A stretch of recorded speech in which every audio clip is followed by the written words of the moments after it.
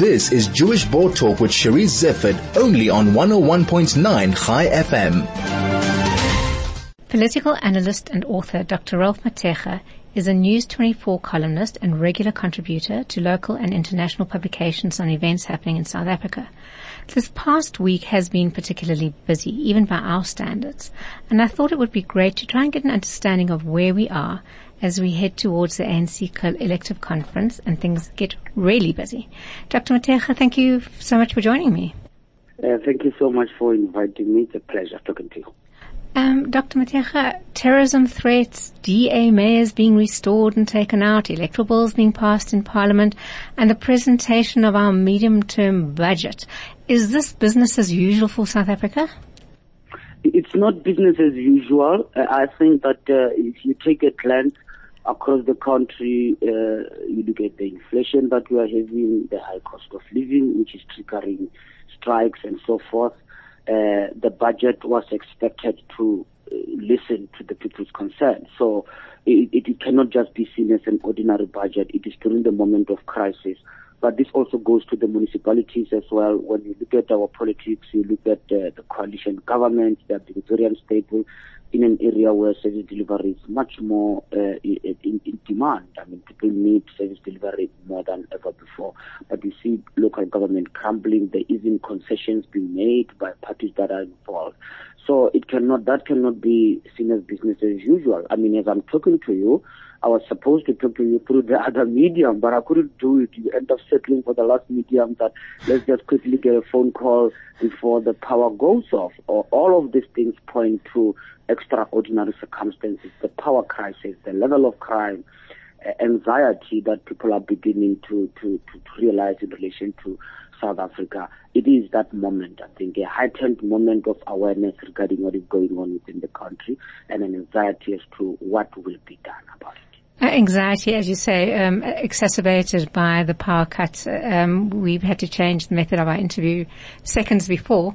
Dr. Mathekga, if it's not business as usual, can we expect more of the same? And is it the coming of the ANC conference that's making things a little bit more jittery than normal? Or is it just where we are as a country?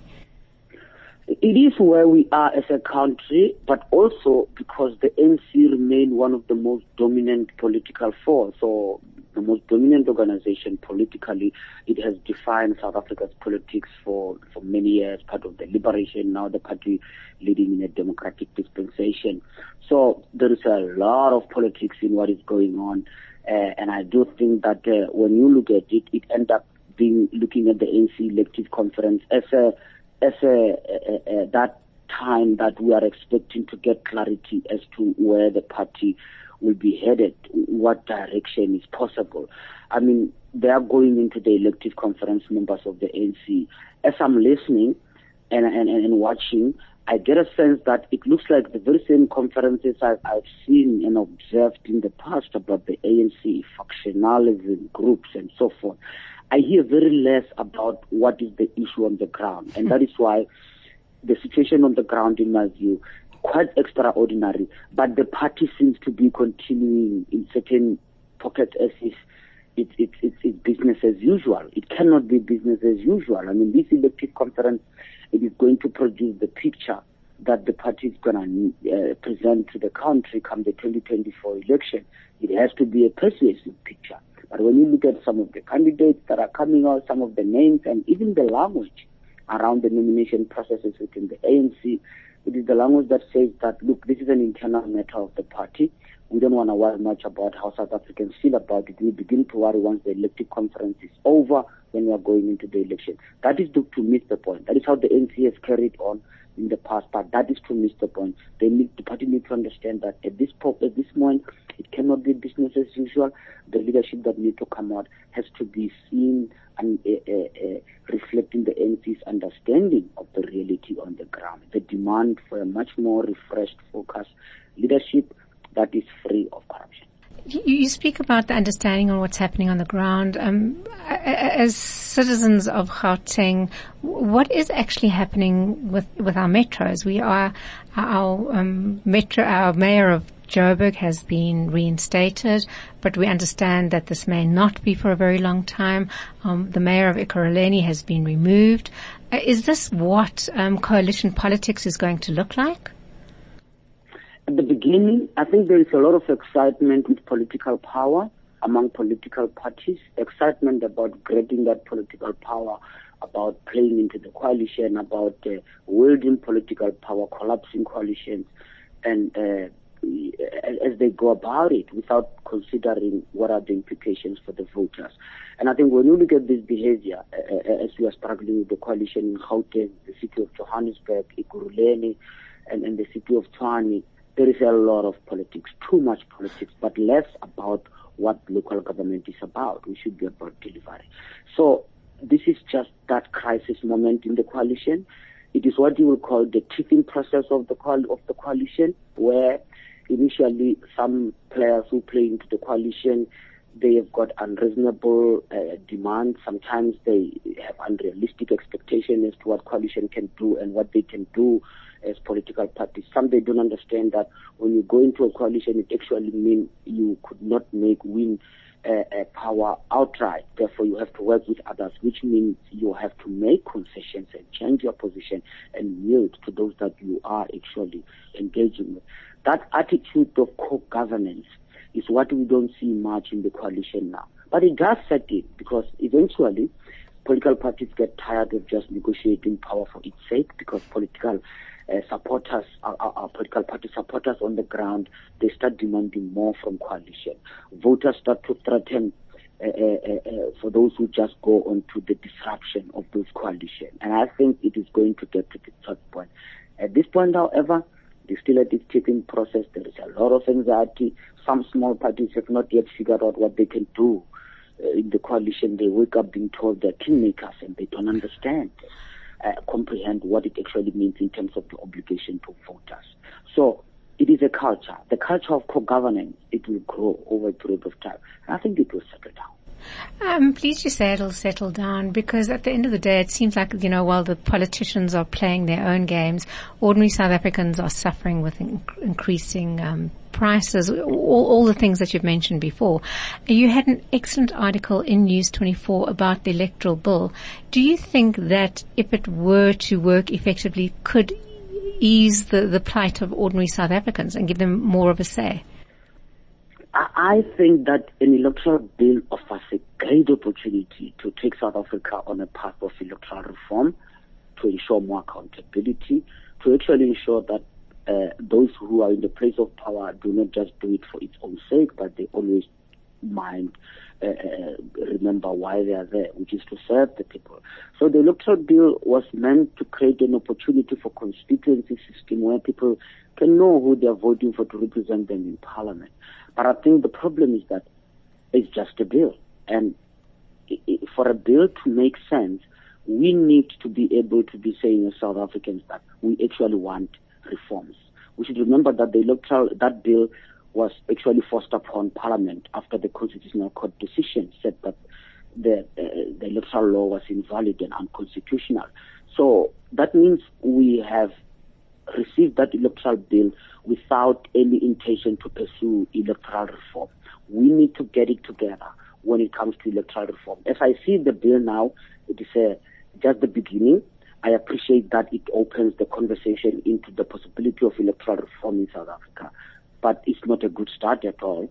It is quite a bad start. I mean, the bill shows that political party, particularly the dominant party, which is the ANC, it still has anxiety about what it means to operate in a fully competitive political system. And I think as time goes by as well, the very same ANC as a governing party will also begin to appreciate that a governing multi-party, governing in an area where you are not dominant, and also ensuring full electoral competition is going to be the order of the day. Dr. Mathekga, as South Africans, civil society has always played an important role in the way that we live our lives. What role do you think civil society can and should be playing at the moment? A very good question about civil society. I'll tell you quickly, the very same case we're talking about, the electoral bill, which we are discussing now, it is the bill that actually came about because two people just went to court and said that they wanted to challenge the electoral law that it does not allow people to stand without standing on a party ticket. And those individuals, I happen to know them personally. I've known them even before they went to court. They were part of civil society. That's why I mentioned this. They were part of the NGOs, civil society activists that actually pushed through to a point where the court said there need to be a new law on how to govern election and the processes. So that is just a clear indication of the role of civil society. When I look in South Africa, many organizations, Freedom Under Law, you name them, AOTA, Helen Suzman Foundation, all of these institutions, they have learned an incredible work of actually acting in the interest of the vulnerable without necessarily being part of the broader political machination. Those are part of civil society, non-government organization. They went to court, they go to court now and again and ask if conduct are rational.